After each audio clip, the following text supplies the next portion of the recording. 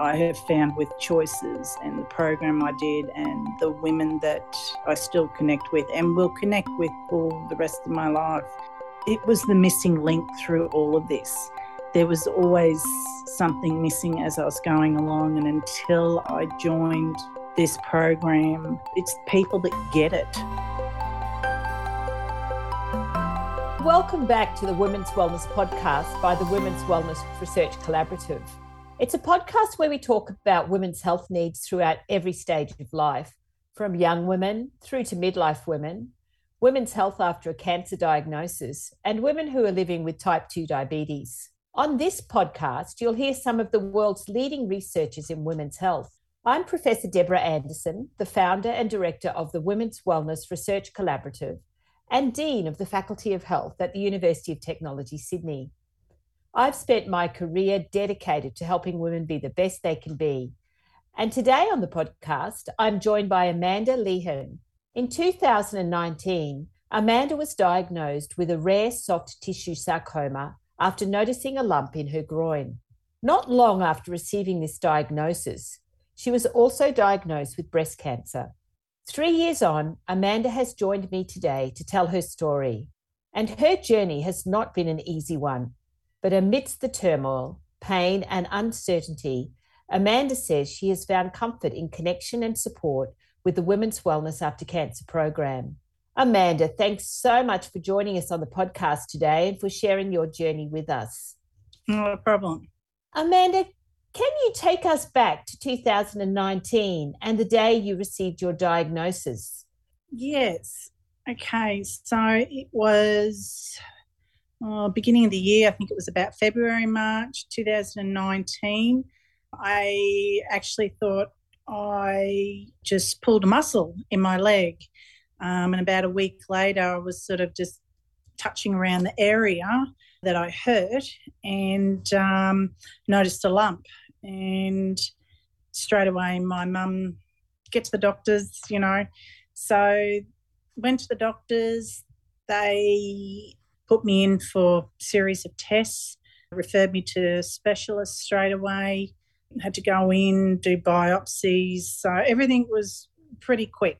Didn't have much time to think about things. It was a bit of a whirlwind. And once I had got the core biopsy done on the sarcoma, came back obviously that it was a sarcoma. They had already set up a plan to start radiation. I needed 25 rounds of radiation. They'd scheduled the surgery around this radiation. So I'd started that. While I was in radiation, they put me also in for a PET scan just to check the rest of my body. And it picked up that I had breast cancer as well. So that too was devastating. Finally, I actually shed a tear while I was at radiation. Actually, I think it was more so my children were sitting in the waiting room when I got told the news, and I had to go out to them. And I just wasn't prepared for anything. I didn't know how to tell them. I didn't say anything straight away. I waited till I got to my mother, of course. I had a bit of a breakdown then. Then it was, okay, how are we going to deal with this? Because the date was set for my surgery on my leg, and it was quite a big surgery. So anything that I needed doing, normally you do chemo first with breast cancer, but they had to do surgery first. So they put me in for a lumpectomy. They didn't get clear margins, so they had to put me straight back in. About a week later or 2 weeks later, I had to get a mastectomy done, and I didn't have the choice of reconstruction because I wouldn't have been healed in time for my leg surgery. So my body had to basically be able to take this surgery. So they did the mastectomy, and then in 16th of July, I'll never forget that date, 2019, I went in and had the sarcoma removed. And they had to take a muscle out of my stomach and put it into the cavity in my leg that they took out because the sarcoma was 8 centimetres. And actually, it was funny, the breast cancer that was picked up on the PET scan, it showed up as a pin dot on the PET scan, a little dot. And you could clearly see the sarcoma in my leg. It was 8 centimetres. But the breast cancer was actually bigger than the sarcoma. After they did the mastectomy and tested the margins and that, it was 10 centimetres. And wow. A mammogram didn't even pick up the breast cancer either. So even after they had been told, so this is how scary the breast cancer is. It was invasive lobular cancer, so they call it a very sneaky cancer. So, and I really had no idea of all the terms. Like, everything was so clinical, and until I met Janine and she broke everything down for me. I felt really stupid. I didn't know. I was too scared to ask questions because I thought, I'm so far into this with surgeries and I haven't really asked any questions. And I had so many people coming at me all at once. I just did what I was told, basically, because I had no idea. I didn't know whether to question anything. I had oncologists for chemo coming at me, and it's just like, I don't want to do chemo, and they weren't sure whether I was going to do chemo or not. And I thought, it's just, if I ignore that problem, it'll go away, but it didn't. But yeah, Janine, I remember being in my hospital bed, and I think it was during one of the after the breast surgery, the mastectomy, and Janine come in, and I had a conversation with her, and at that stage, Janine was just one of all these other people that come and see me. And I just thought, it's fantastic that so many people want to help you, but that becomes confusing too. And I'm sure many of our listeners would empathise with you in finding the hospital setting overwhelming. Well, With so many medical specialists coming at you, prescribing treatment, and other staff giving you more information to digest. That must have been really overwhelming and disorientating experience for you. How did you navigate that minefield, and what helped you with this process? Well, like I said, that's when I found Janine, and she took everything off me, basically. She took, okay, you know, it was okay for me. She let me know it was okay not to know what was going on with me, and I wasn't to feel dumb. She was like my PA. She said, okay, everyone that's come to you with questions of what you want to do, or, you know, because people were coming to me about prosthesis, and I was like, and bras, and I'm just thinking, I don't even know where to go with that. They're talking about, you know, what to claim through Medicare, and it's just like, I can't even get my head around what's going on. I had no time to process. And she said, okay, well, I'll take all this off you. So she was my one-stop shop, like my own personal PA. And when I had a question, I went to her. I would ring her or contact her. So I formed a real bond and trust. And that's all you want. I've got so many doctors, specialists and physios, and that's the different side of it. But, you know, family and friends, you know, there's things that you don't want to discuss, especially with close family members, because it scares them. Yeah. And Janine, I could talk to her about everything and anything.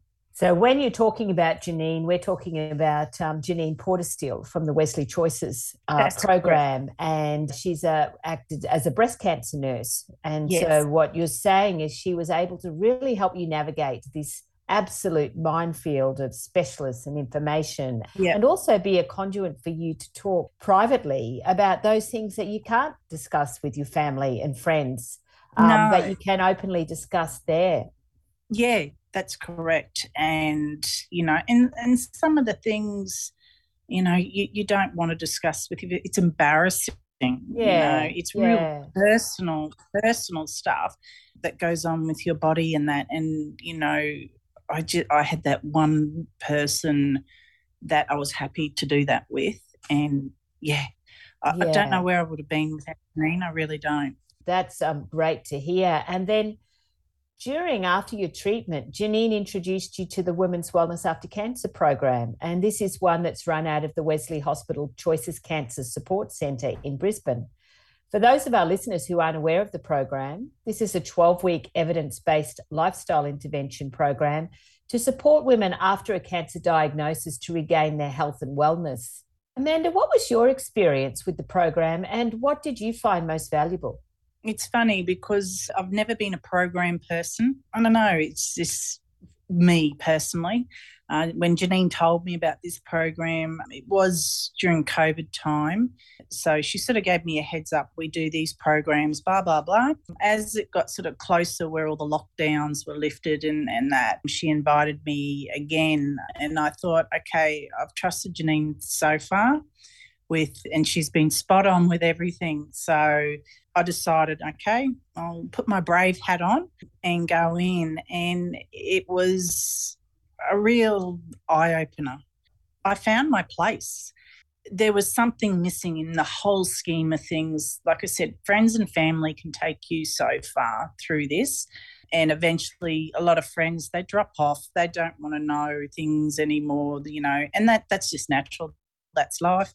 But, yeah, this program, it stays with you. It's still, just because after the 12 weeks, it doesn't finish there. You can always reach out. I learned things about how important exercise was. I know exercise is important, but I just didn't realise how much it could help through treatments. And unfortunately, I'd already been through my radiation treatments and chemotherapy treatments. We couldn't do the program because of COVID lockdowns, but I did it after treatments, and it makes sense. Everything that they were talking about, it was great to connect with my peers, people with other cancers, and that was the point in time. I didn't feel alone anymore.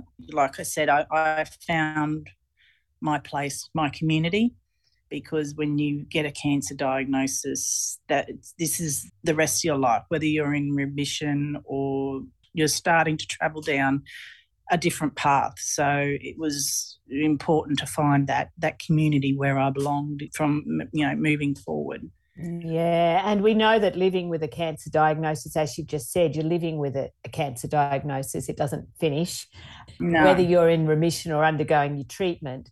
And as you said, requires more than 12 weeks support. So the program, gives you that 12-week support. But how has the Women's Wellness Program helped set you up to have ongoing support networks for you and your family? It's just that one-stop shop. If I have problems with myself, with whether it be medical problems, I contact Janine. It's there, and I've made a lot of friends through that wellness program. So we also connect through Messenger, and occasionally we catch up face to face. But we ask the questions and we throw around ideas. And Janine, she'll always try, because it's so hard to get into doctors sometimes. So, she'll always, suggest something. Obviously, it's how can I put it? Well, just recently, like I've been suffering after effects of COVID, and I've had pains in my chest for a number of weeks now. Contacted Janine, and I just said, I can't get rid of these pains. She said, try Nurofen, try this. And so I did what she said. So it's all sort of over-the-counter stuff that I know is safe for me. And, yeah, bingo, it helped. So, obviously I had to get to my doctors, but, it gets you through to the next stage, I suppose. There's support for the family, like a lot of stuff, like my children's school, they offer support to them, but I don't know, the kids are funny. They're teenagers, 16 and 17. I think they think Mum's had a treatment, she's had her surgeries, and everything should be fine. Yeah. I do try and, but they know about Janine.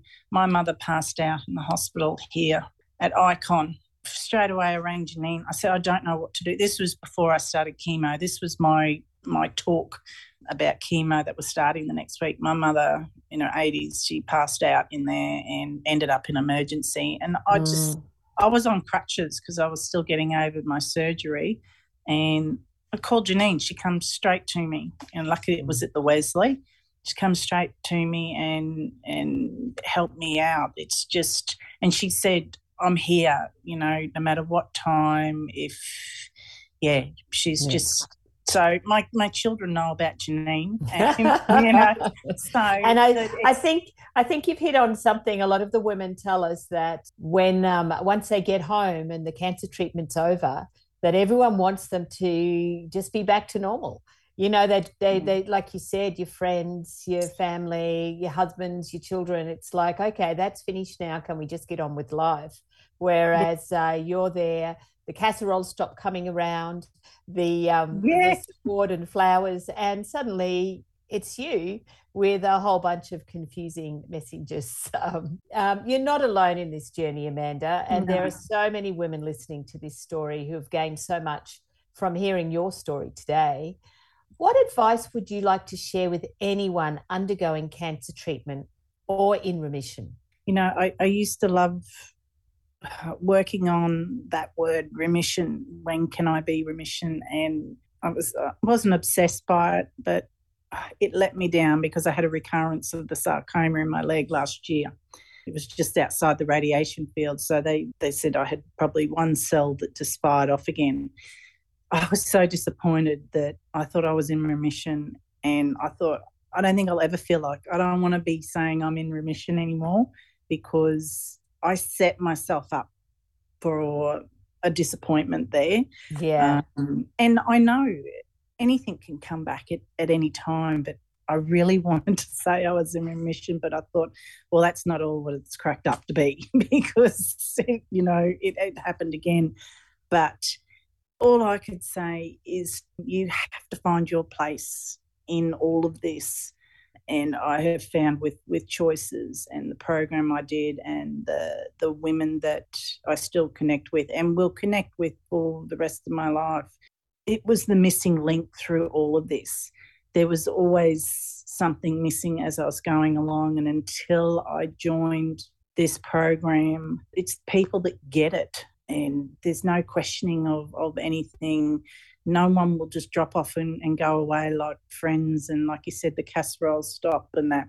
But these people are there for life. So I know I've got that support. It's like I don't have to go back and then ask people for help again. Like, that help is always going to be there. And I can call Janine a true friend now. She's not just an acquaintance. Like, she's a friend. And yes, I'm very blessed to have her with me during this. As we are to have her on our Women's Wellness Research Collaborative. Janine has been such a key conduit in joining the research to the actual people. And Janine's like this wonderful conduit that has helped us work on this program to make it meaningful for women after cancer. Yeah, and one thing I found was, what a lot of people, we all do it, we jump on Google, we try and research ourselves, and that's scary because you don't know what's fact, what's not. And now if I need to find out anything, I'll contact Janine, because she knows where to get her resources from, where to get those answers from. And she always said to me, if I can't answer something, she said, I will go and find out. She knows the reputable websites to get the information from. So, yeah. Well, that's great to hear, Amanda, because that was one of the main reasons that we developed the program, to stop, we know there's such a lot of misinformation out there for women after cancer. And what we wanted to do is bring that evidence-based information to a place where women could interpret it for themselves. So that is good to hear. Amanda, thank you so much for sharing your story with us today on the Women's Wellness Podcast.